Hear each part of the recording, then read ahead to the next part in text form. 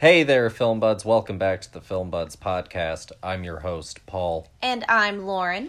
And happy Pride Month. Yes, happy Pride! Yeah, we are, of course, continuing our Pride celebration all month long because all of June is Pride. It's one of those month-long celebrations. But as we mentioned, of course, in our first episode, it is different than LGBT History Month. Which is in October. Yeah, correct. But all of June is Pride Month. It's a whole big celebration. Have you been enjoying Pride this month?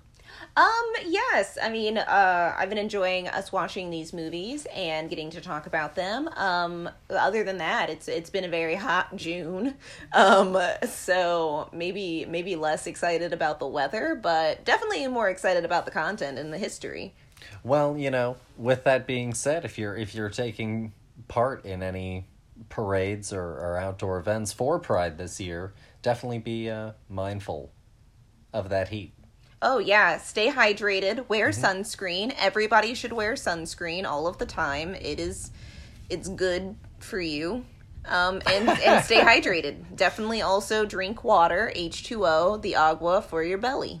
I think saying sunscreen is good for you is a logical thing. I don't think that you have to be too... See, you'd say that, but then people still don't wear sunscreen. Well, yeah, but that doesn't change any of the truth of your statement. Oh, well. So, the first few episodes of Pride Month that we did were a little bit more serious, I would say. Our first episode was all about the first film featuring a gay character, an openly gay character. But it was a little bit more on the serious side. The movie was called Different from the Others, and it's all about sort of the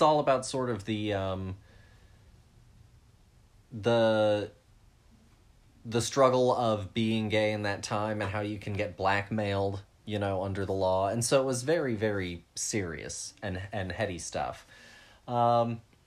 And then our next episode was, of course, about the HIV/AIDS epidemic and crisis in the 80s and 90s with The Normal Heart.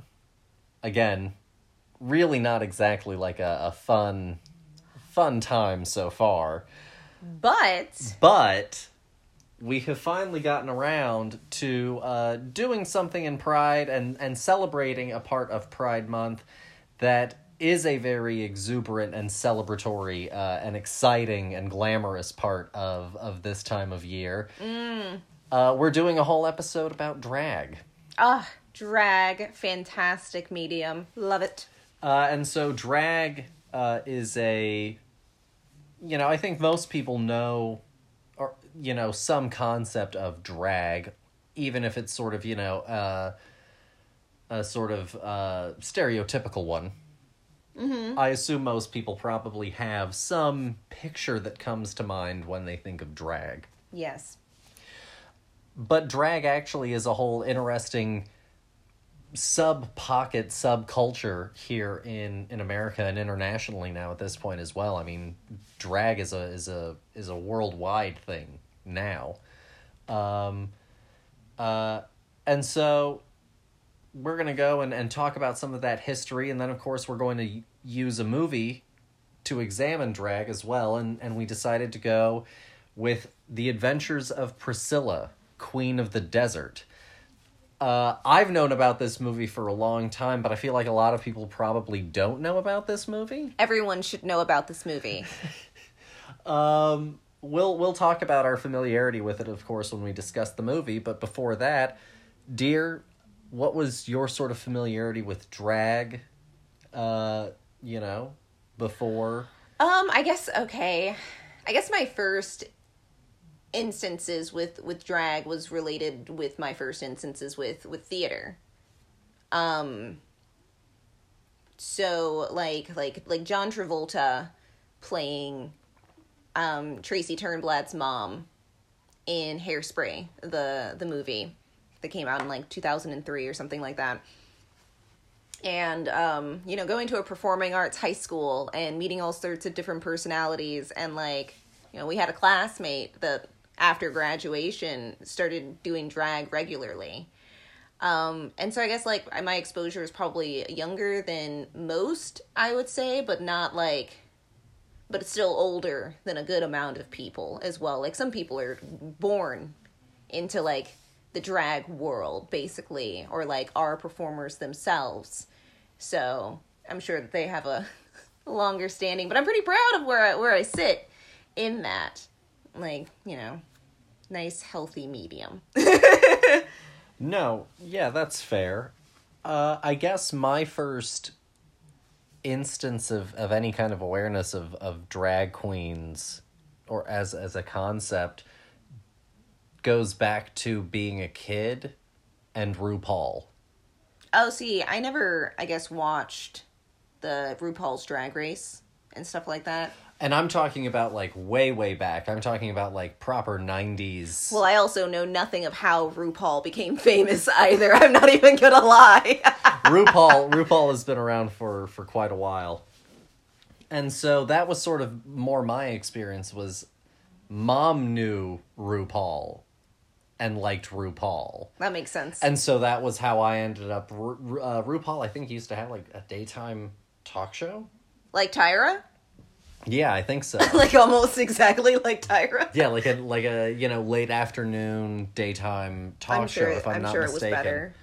And I could be wrong, but that feels like a really right thing, and I feel like I sometimes saw it.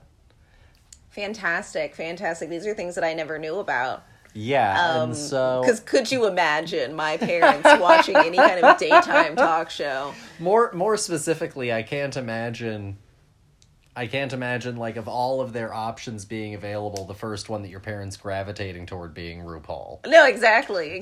We watched the news.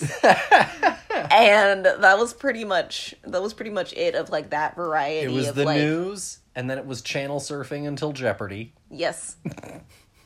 And then after that, dinner also, of course, somewhere in that time. And then after that, it was all of those crime shows like CSI and, you know, all of that, Law and Order, Bones. We were watching it. But that was probably my original sort of exposure in any context, which I think actually was probably a whole lot of people's original exposure. And so, which is why representation of things matters. But... always. And so, but, like, between RuPaul and then kind of like our high school years, there was, like, a whole big gap, you know, for me, of, like, another pop culture figure that was, like, a drag queen. And so, and, like, I still, of course, saw, like, movies and stuff that had drag queen characters and drag in them. I saw The Birdcage growing up, of course. Mm-hmm. But it wasn't then, like, until more recently that it really started, of course, to take back, you know, root into the main pop culture again. That you know, I and it's not like I haven't seen a drag show ever in person. I've been to events that have featured people in drag, but I've never actually been to just an out-and-out drag show. Well, I guess the closest thing that I've been to a drag show is my college put on a drag, like, I guess, show, for lack of a better words. It was like a competition. It was like a beauty contest, but for people in drag. Oh, that's a show for sure. Yeah. Okay, cool. So yeah, and I did my friend's makeup for it. And that was an interesting experience because I'd never really, like, done another person's makeup before. Well, I have, but, like, not, like, drag. Like, this is a very specific art form. But I did my best, and honestly, like, I think that he turned out beautiful. But I think that's probably, like, my only experience of, like, going to a drag show, and I was practically working the thing. So, but I was, like, trying to think back on, like, pop culture drag characters that, like, I grew up watching, basically. And it made me think about The Little Mermaid. Yeah. And based on Divine. And do you remember that the character from Powerpuff Girls that was like one of the villains, and the name was just him? Yeah.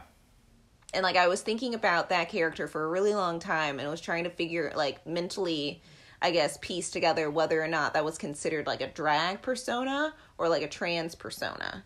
That's a good question, and I don't have an answer for it. Neither do I at the moment. I'll look into it later. But that was like what I was thinking, and that was probably, I guess, like my earliest exposure to like a concept of somebody, you know, being outside of the norm. Yeah.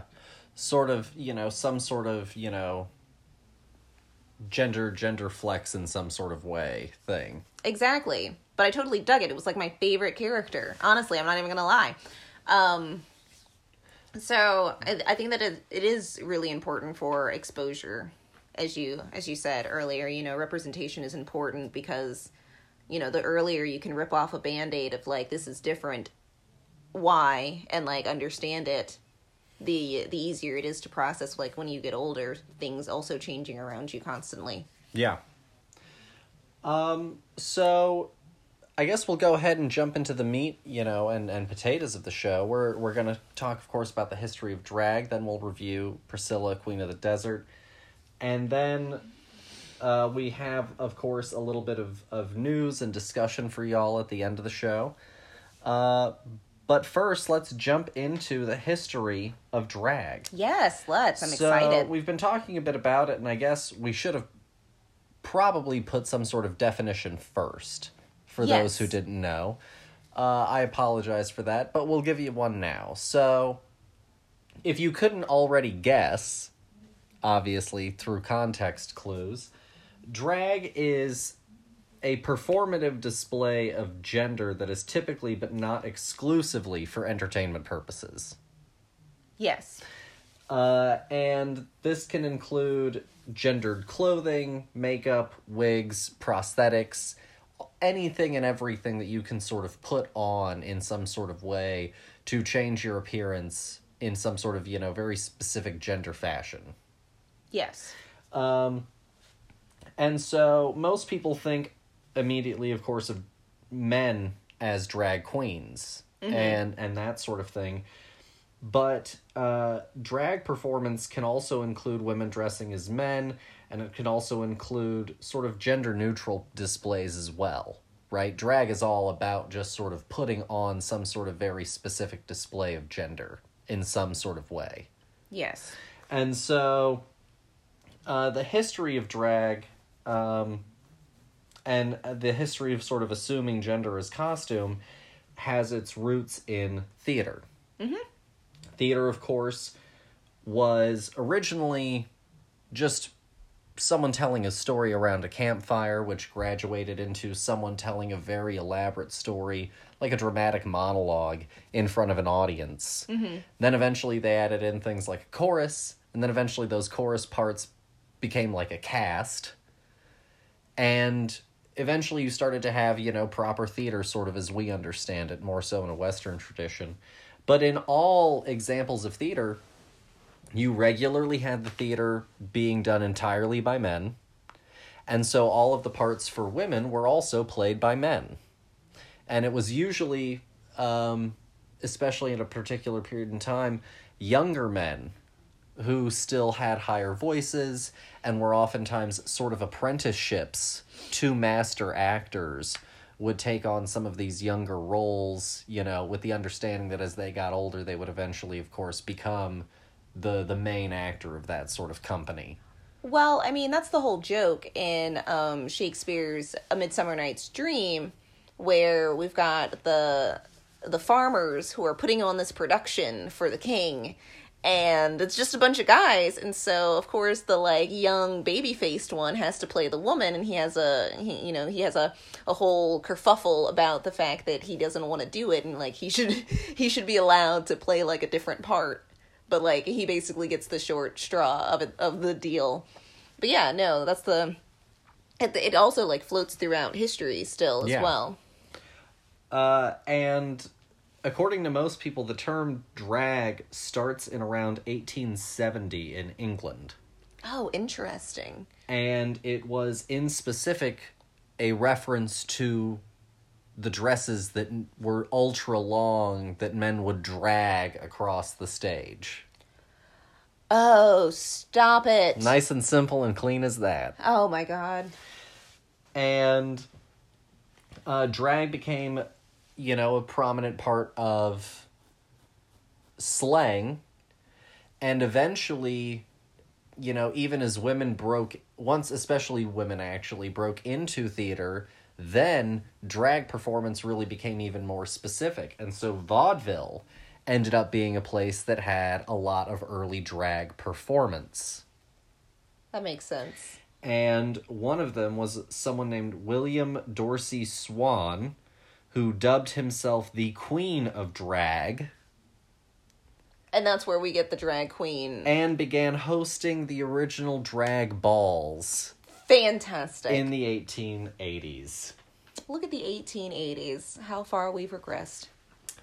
Drag as an act originally, of course, was not associated with homosexuality. It eventually got associated with it in the 30s when it became tied to attempts at trying to define a third sex. Okay. And so in this sort of very early discussion on sort of trans identities, drag ends up sort of getting lumped into it. And drag and homosexuality get tied together into this sort of discussion on a third sex. Because the outward appearance, exactly. kind of lumps them together, or like the oddness of it is just like, I'll just put you all in the third category. It's much easier to just have the catch-all. Exactly. And this ends up leading to masquerade laws, as they were called at the time, which are essentially laws that ban all public displays of gender nonconformity and force LGBT-friendly establishments like bars to operate underground. Oh. And so then this actually brings us back around to some of our discussion in last week's episode. No, our first episode on the history of Pride Month, when we discussed the Stonewall Inn riots. Yes. So, these morality laws, like the masquerade laws that end up getting enacted, are essentially everything that creates the base foundation that leads us right to the Stonewall riots. Fun. So part of the history of the oppressive laws that led to that condition are also tied to the history of drag, very directly. Copy. Okay. Which I think is a really, really interesting little tie-in and feature of the sort of history of drag that I thought was really fascinating. Well, I mean, I think that everything has to link back to, like, the origins of the problem and to begin with. You know what I mean? Of course. Yeah. And also, drag balls are definitely, like, a very prominent thing. Like, that's what the whole show Pose is about as well. Oh, okay. I didn't know much about that show, honestly. Yeah, that's partially about drag balls and, like, underground gay culture in, like, the 80s and 90s, if I'm not mistaken. Intriguing. And so, again, by Ryan Murphy. Well, honestly, at this point, I think I'm just a fan. So, I'll watch it. So, then after the Stonewall Inn and riots, of course, drag queens and drag players in general, people doing cross-dressing and trans figures, really again start to take a lot of the forefront on LGBTQIA activism and awareness in pop culture at large really starts to grow from that movement. And then, of course, it really booms, like I said, of course, with people like RuPaul really taking on this massive international stardom. So RuPaul got famous in the 80s. 80s, 90s, yeah. I mean, that makes sense. Knowing what the 80s is, that makes sense. And so, like, RuPaul even had, like, a single. No! Yeah. I'm intrigued. I wanna look it up now. I'm really glad that I could bring this information around to you. I mean, honestly, you could have said anything about RuPaul and I'd have been like, oh, really? Because I don't know anything about RuPaul's career other than the drag race. Well, this is where RuPaul sort of got all of the clout and ability to go and make that show and be seen as, like, a definitive voice. Kind of like Tyra in Top Model. This is where RuPaul got the clout to be, you know, that figure. No, I totally get that. Mm-hmm. And it's like, oh gosh, the other one from the Top Model show, the Janice or whatever, Mm-hmm. The one that had a lot of plastic surgery. Yeah. Yeah, it's these careers that they've had, but I didn't realize, I guess it was so on the air, Mm-hmm. so to speak. You know, it could have been anywhere. You could have been modeling other than, like, being in photos is, like, pretty much an exclusive experience. No, that's fair. RuPaul is a phenomenal dresser, both in dresses and in suits. Oh, yeah, that's correct. And so I guess with sort of that little history of drag established, we should go and discuss the adventures of Priscilla, Queen of the Desert. Queen of the Desert, indeed. To begin, it is directed and written by Stefan Elliott. Stefan was born August 27th, 1964 in Sydney, Australia. He worked in the Australian film industry in various roles and worked his way up to feature films. And one of his big ones, if not, you know, perhaps his biggest, is The Adventures of Priscilla, Queen of the Desert, from 1994. Elliot came out as gay in 2012, but he had a civil partnership since 2008. Awesome. So that's a little bit of backstory. The film is rated R. It's an hour 44 minutes long. It stars Hugo Weaving, Guy Pearce, and Terrence Stamp, and Bill Hunter. Oh my gosh, I didn't know that was Guy Pearce. Yeah. I'm not even gonna lie. And the premise is two drag performers and a trans woman travel across the desert to perform their unique style of cabaret. Cabaret? Mm-hmm. I'm amazed. So that's the plot and a little bit of the background, and as always, the people have heard enough of me yammering, so dear, why don't you take it away? Were you familiar, I guess, first of all, also with, before you get into your opinion, were you familiar at all with this movie before we started talking about it? Absolutely not. I had I had never heard of this movie before. I had heard, I guess, of the name has, like, it rings a bell somewhere down the line, and I think that it's because of the musical that it became. It became a musical. But it was again another thing that, like, I heard the name, but I didn't have any idea what the show could possibly be about. You had nothing to plug it to. Exactly. So this was an entirely fantastic ride. I really first off, journey movies in the sense of people going on a trip. Yeah, you are largely doing the movie in the context of this adventure. The liminal space, as people like to say online sometimes. Yes. The space in between spaces. You're going from A to B. But the movie is the line between them. Yeah. And that concept can be pretty hit or miss. You know, if you really got it, you've got it.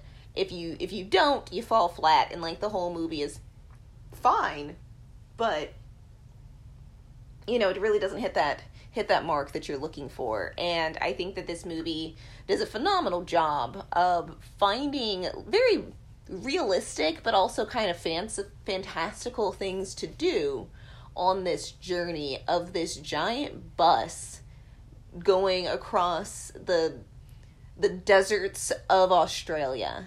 And it is such an interesting ride, and I really enjoyed being a part of not only just a completely different culture in an honest sense, instead of it being in like an American sense of we don't know really what it's like to be there, but we're just going to put on a hat and say that that's enough and write about a completely different culture.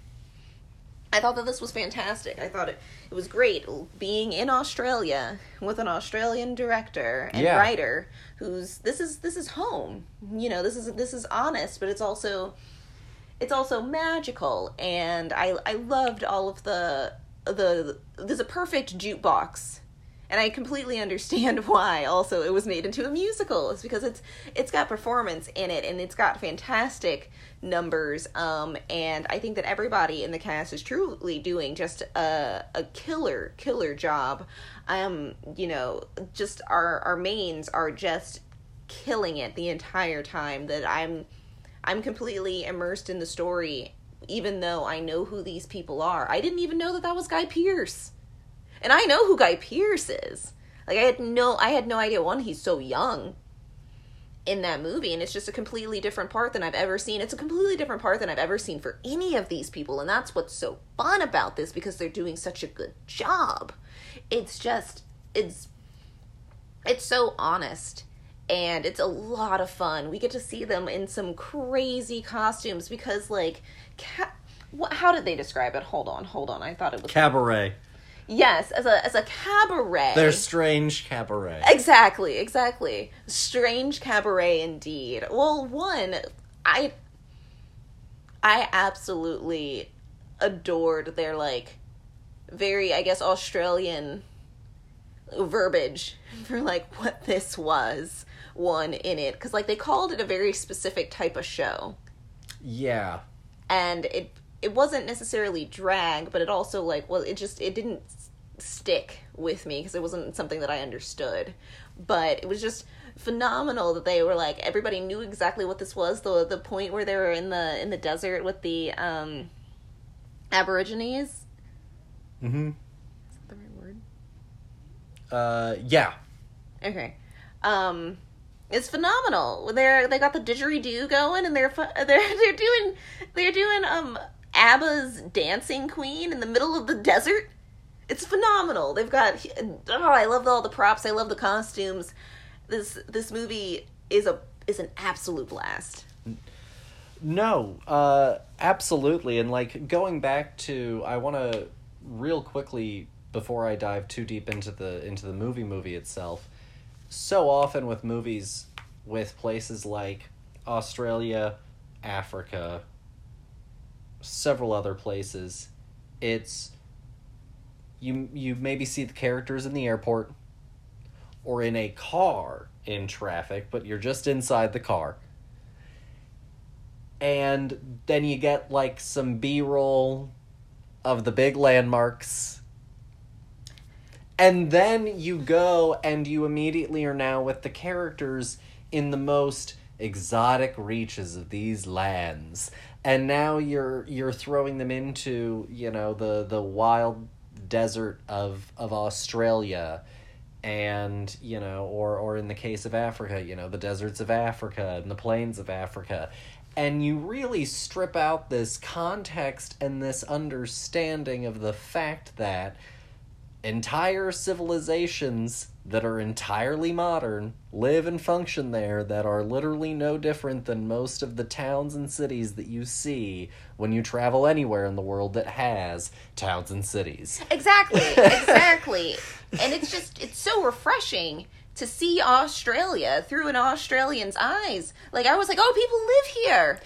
It just looked like a 90s town. It looked like they were about to shoot Halloween there next week, you know? Unlike them driving through the desert, I was like, yeah, that's just like Arizona. Yeah, it's just like driving through any kind of shit part of dry, arid land. Yeah, exactly. I was like, oh, I completely understand. Oh, a Dust Bowl mining town. But the thing is like, you don't make these connections until you get to see them, because otherwise you're just going by what people tell you or what the mass media and then shows everything you. is foreign and weird. Exactly. No, it was absolutely phenomenal. Then everything is alien and people live so differently than me. No, they don't. No, they really don't. They just have accents. That's it. Or a different language. That's it. Or different access to different proteins. But yeah, that's... exactly. People just live. Yes. And no, it was just like, it really like reached out and was like, this is Australia for me, without it being like me watching Animal Planet and just seeing like animals run around. Yeah, you or know? some other sort of, very documentarian, sort of forward storytelling, where it's very interesting and it shows me the real Australia, but, it's not some sort of native person's portrayal and stamp of how they are perceiving the place that is their home. Yeah, no, honestly, yeah, fantastic. Them going through the desert with like the big like costumes on and the wind catching them, and they would be like 20 feet down the road, and it was just it was such a good visual, and I was like, yes, of course, the huge shoe prop that they put up there while driving. Incredibly cinematic stuff. That was there truly for the purpose of being cinematic. Yes. If most people would, if you were to really, go, is it necessary, would probably say no. But it's such this glorious, celebratory, big, great moment that also is so specifically only able to be done so spectacularly in such a cinematic fashion. Exactly. It really is highlighting its existence as a film as well. It can live in these fantastical moments, but also the fact that because this movie came out in 1994, that is a real thing that's happening right there. And no one digitized that flowing cape behind that thing. Glorious. Every always single eye-catching. Time. And always. I think that the balance in this movie is perfect. I think that there's a perfect amount of like serious topics that we talk about, but mixed in with a bunch of just whimsy and fun, and just it is sprinkled across is like all of their performance, because it's literally in their blood. And that's, I think, as a performer, I love this movie. I think that it has like a perfect flow. Well, and I think I also wanted to go back and touch on the point that you were making about a road trip movie. Yes. At the core of the road trip movie, everyone has to be, like in any good storytelling, engaging with the theme in some kind of way. Mm-hmm. And you look at something like the Goofy movie, and that road trip is about growing up. Mm-hmm. Both for Max and for Goofy. Yes. And so they're both dealing with that conundrum and the growing pains and the friction of growing older, growing up at both levels of life. And it's about being a father and being a son. And that's also why you then see Pete and PJ. And so all of that's working together, and that's also why it's such a successful road trip movie. Mm-hmm. Is because the way that they also get to the end of it, and the way that their journey ties out, also ties out the journey emotionally. The reason why a road trip movie like Magic Mike XXL is such like a weird, meandering road trip movie is because everyone is kind of doing their own thing. And it's one last ride. But that's kind of it. Yeah. And it doesn't really have a good, solid emotional payoff that feels like it cinches out the story for everyone. Well, yeah, but also it has its downfalls also of it being a road trip sequel movie. Like the first one was not a road trip movie. So now taking these characters on a road trip, like, what are we doing here? Then what happens with the adventures of Priscilla, Queen of the Desert, is it's about acceptance, it's about community. It's about the love of performing. It's about family. Yeah, it's about becoming a father. And all of these things are being touched on by all of our characters. Bernadette is lonely and looking for a partner and looking for life again because Bernadette has recently lost her partner. Tick is, about to be a father, to your point. And so he's dealing with a new person coming into his life. And family. And will my child, look at me with disdain when they find out what I do? And also, who conversely, he was very nervous about telling his friends about the fact that he once lived as a straight man and had a child with a woman. Because he also didn't want them to necessarily see him differently for that either. Yeah, it's a whole thing about, identity and self-acceptance, to live your true self. And on a certain level, Guy Pearce's character Adam Felicia is also sort of the surrogate child of the group, with Bernadette and Tick acting a little bit as mom and dad. With Adam often being a pot stirrer, being the wild child. Being a bit of a brat. Yeah, being the one that gets into trouble. Being the one that causes trouble. And so I think that you really get this entire family dynamic, and the whole thing ties out also, of course, with Robert joining into the group. And his wife leaving him. And so the entire... Spoilers, sorry about that. But, it happens very quickly in Robert's story. And so... And they're over here who the hell is Robert? The whole story really ties out nicely.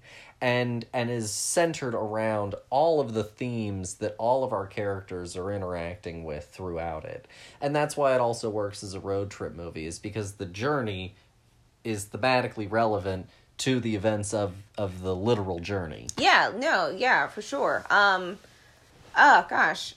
I think that this movie is just really a slam dunk, honestly. I think that it is just a blast to watch. I think that I could watch this movie alone. I could watch this movie with a group of people and have a great time doing it. Yeah.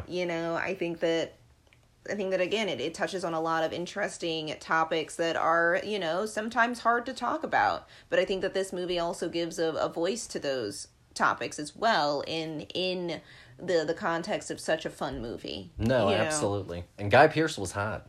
Yeah. Guy Pearce was rocking it. No, honestly, I was like, I didn't know it was Guy Pearce. I'm so floored right now because I think I'm so used to hearing his voice with his American accent.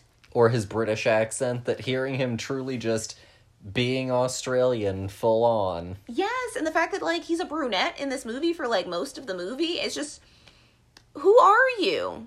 It was it was a completely different person, because I knew that Terrence Stamp was in this movie. There's no taking away Terrence Stamp. And there's no hiding Hugo Weaving's face. No, at all. Those eyebrows, it's phenomenal. But it works so well also because Hugo is just so expressive. So expressive, and that face just so exaggerated by drag makeup was just gosh. So and also exquisite. This is such just a good time, to watch some actors who are really just goddamn good at their jobs, just have some fun, get to do something completely different for a change, and it'd be a truly good representation of real people.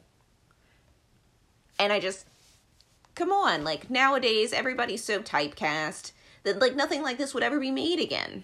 Yeah. No. It's rare for actors to really get to, everyone gets into a brand. Yeah. And it's hard to break out of this, but Hugo Weaving is over here playing this character, and then a few years later doing The Matrix. And Elrond. And come on! Nobody gets to have this much fun anymore. Yeah. No, I see what you mean. And look at Guy Pearce. Mm-hmm. Hasn't had this much fun, I think, on camera in a long time. No, honestly, I think he's having more fun in this than he is in Iron Man 2 or whichever one. Iron Man 3. Ugh, God, it just doesn't matter. 2 has Sam Rockwell, who's having all of the fun. Oh, that is correct. That is Guy correct. Pearce was not having. That's right, because he's supposed to be hot. And cool. That's right, that's right. The anti-Tony. I'm the cool one. No, I really think that it's delightful. It's such a tender Terrence Stamp performance as well, because Terrence Stamp is oftentimes just, the hard man, the tough.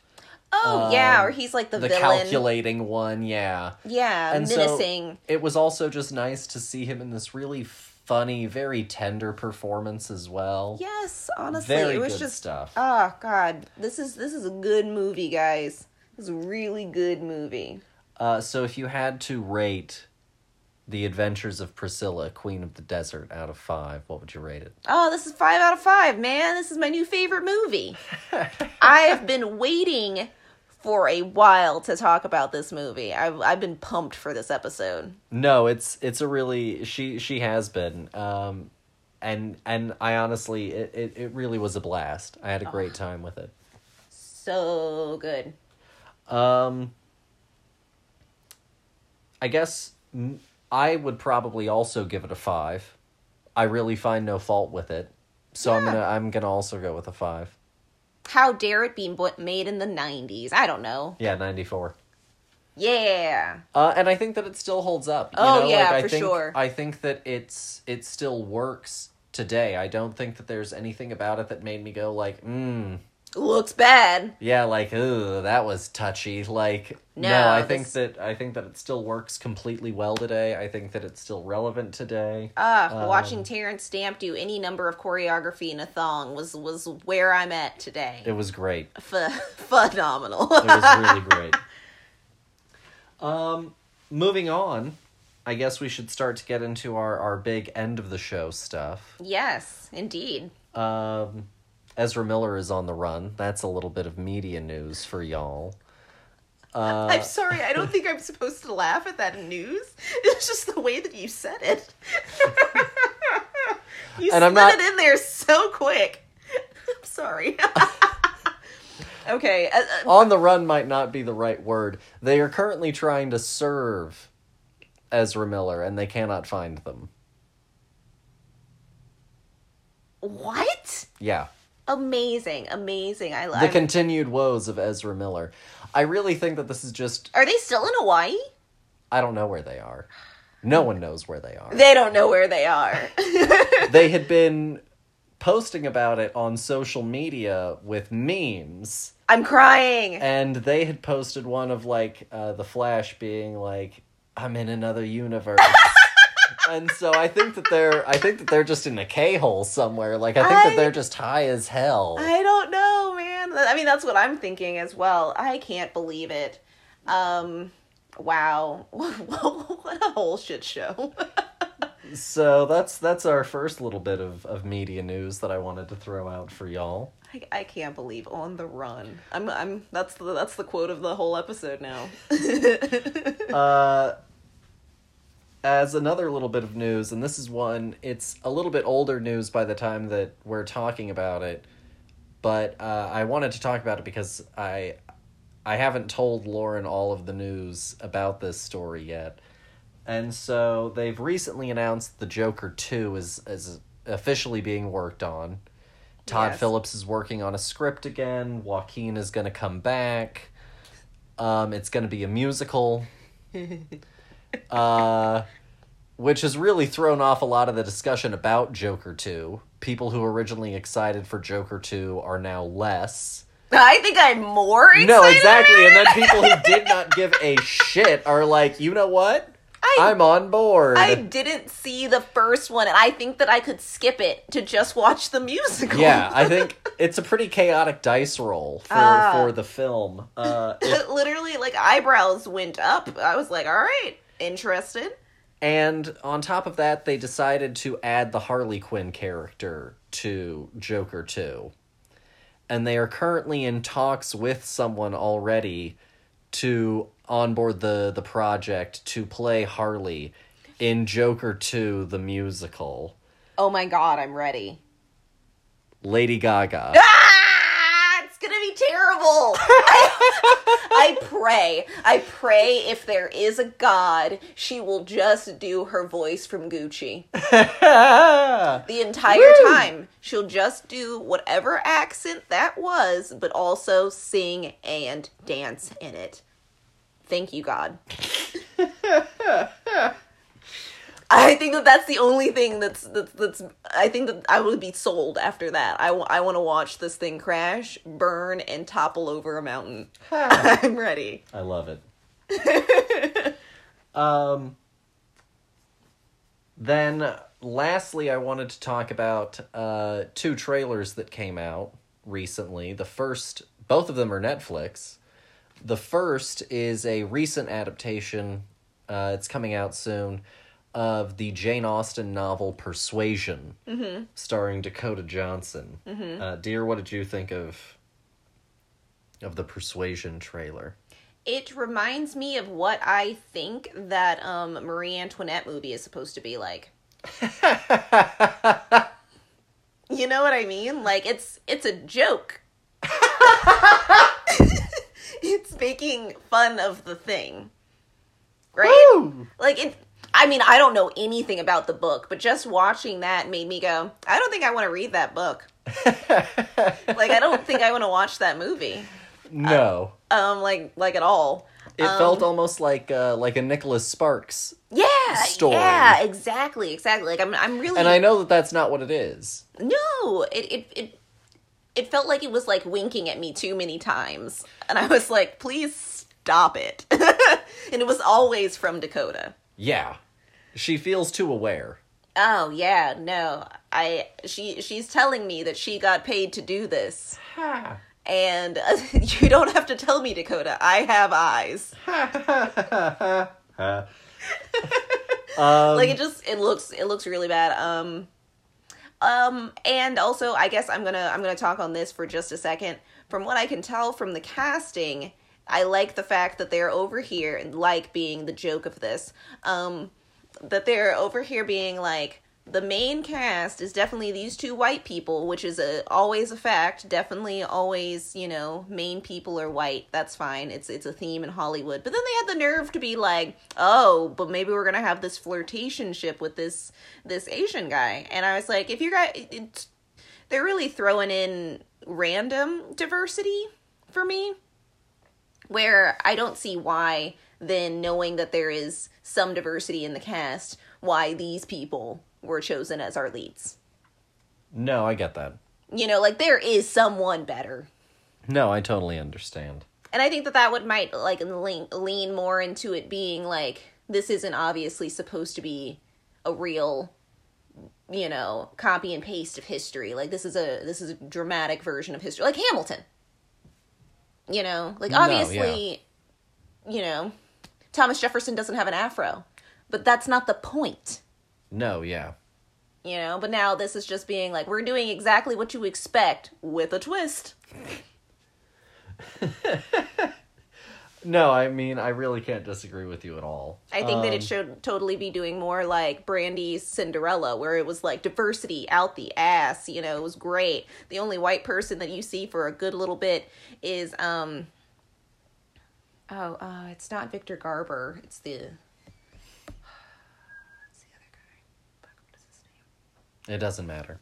Oh, well, the king and one of the stepsisters. Oh, I guess in Bernadette, but Bernadette's fantastic. But still, that's more inclusive. No, for sure. The other trailer that just came out just like a few hours ago from us recording this was Blonde. What did you think of the Blonde? Blonde is the new film based on the Joyce Carol Oates novel. And it's about Marilyn Monroe. Dear, what did you think of the Blonde trailer? Okay. What did I think about the Blonde trailer? It's a teaser trailer, so you really only get about like a minute of footage. Yeah, And of actual footage is generous because you have title cards in that bitch as well, so it's yeah, really probably 45 seconds. It's really vague. It's really vague looking so far. I think that, like, I'm interested in it, but kind of only for the casting choice. I want to see how much work she put into masking her very prominent accent. I want to hear it. I'm curious. I liked the Blonde trailer a lot more than the Persuasion trailer, even though it was so vague, if only because... Well, yeah, I mean, if we're comparing it to that one, then yes, of course. Slam dunk the funk. I am, of course, very interested. I love the black and white. And, I don't know, there was this wonderful... strange, sort of creepy... It was Victor Garber. It was Victor Garber. I second-guessed myself. I had to look it up, guys. Just FYI. This wonderful, strange, sort of creepy air to that transition to that huge, big smile at the end. And, like, she looks so great at the part. But, like, I was just so entranced with that moment. Like, it was a really captivating little moment that I was like... You know... That's exciting. Remember when teaser trailers used to just be that moment? Yeah. You know, like, that was all you got. You got, like, that, you know, maybe the line right before it when he's like, you know, she'll be here. And then it's the look up and Marilyn is there. You know? I think that would have been, I think that would have been more interesting than, like, that moment after a whole bunch of me going, what the hell is this movie even going to be about? You know what I mean? Like, I had too much time with it.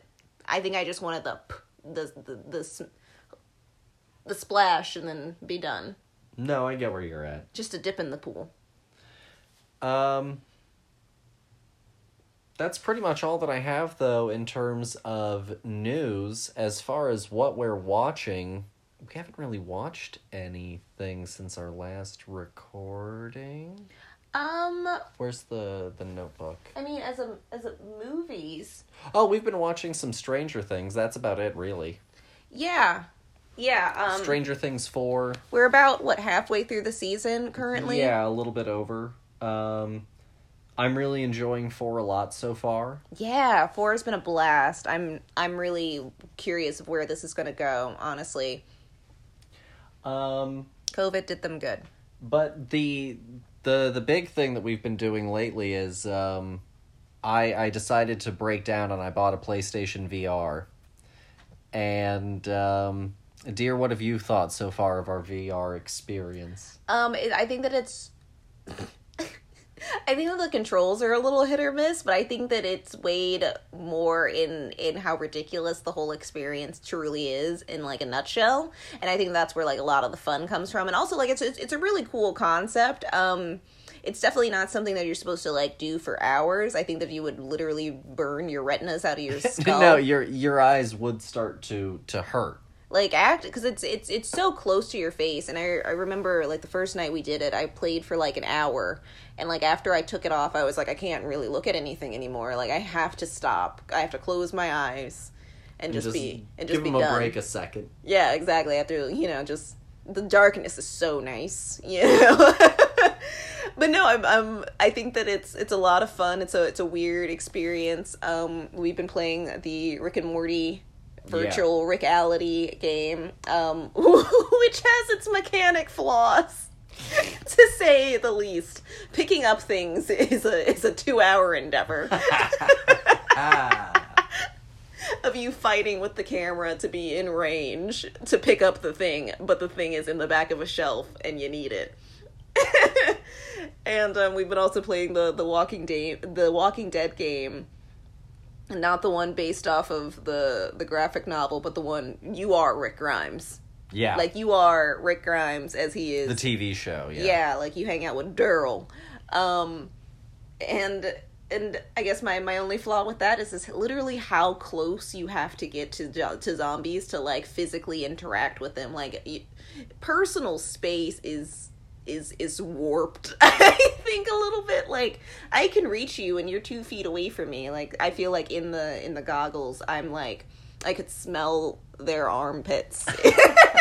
I was so close, you know.